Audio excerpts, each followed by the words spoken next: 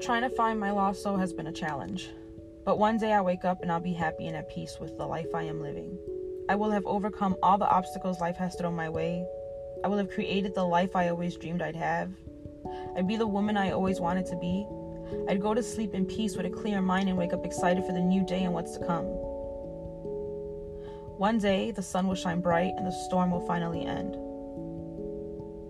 But that one day is not here yet, so until that one day comes, if you're ever strolling down Normal Avenue and see a beautiful young girl with long black wavy hair walking with her head held down, please stop her for me, give her a hug, and tell her everything is going to be okay. Can you let her know it's only going to get worse before it gets better, but better days are to come? That young girl has taken so much blows in life, so many times all she wanted to do was give up.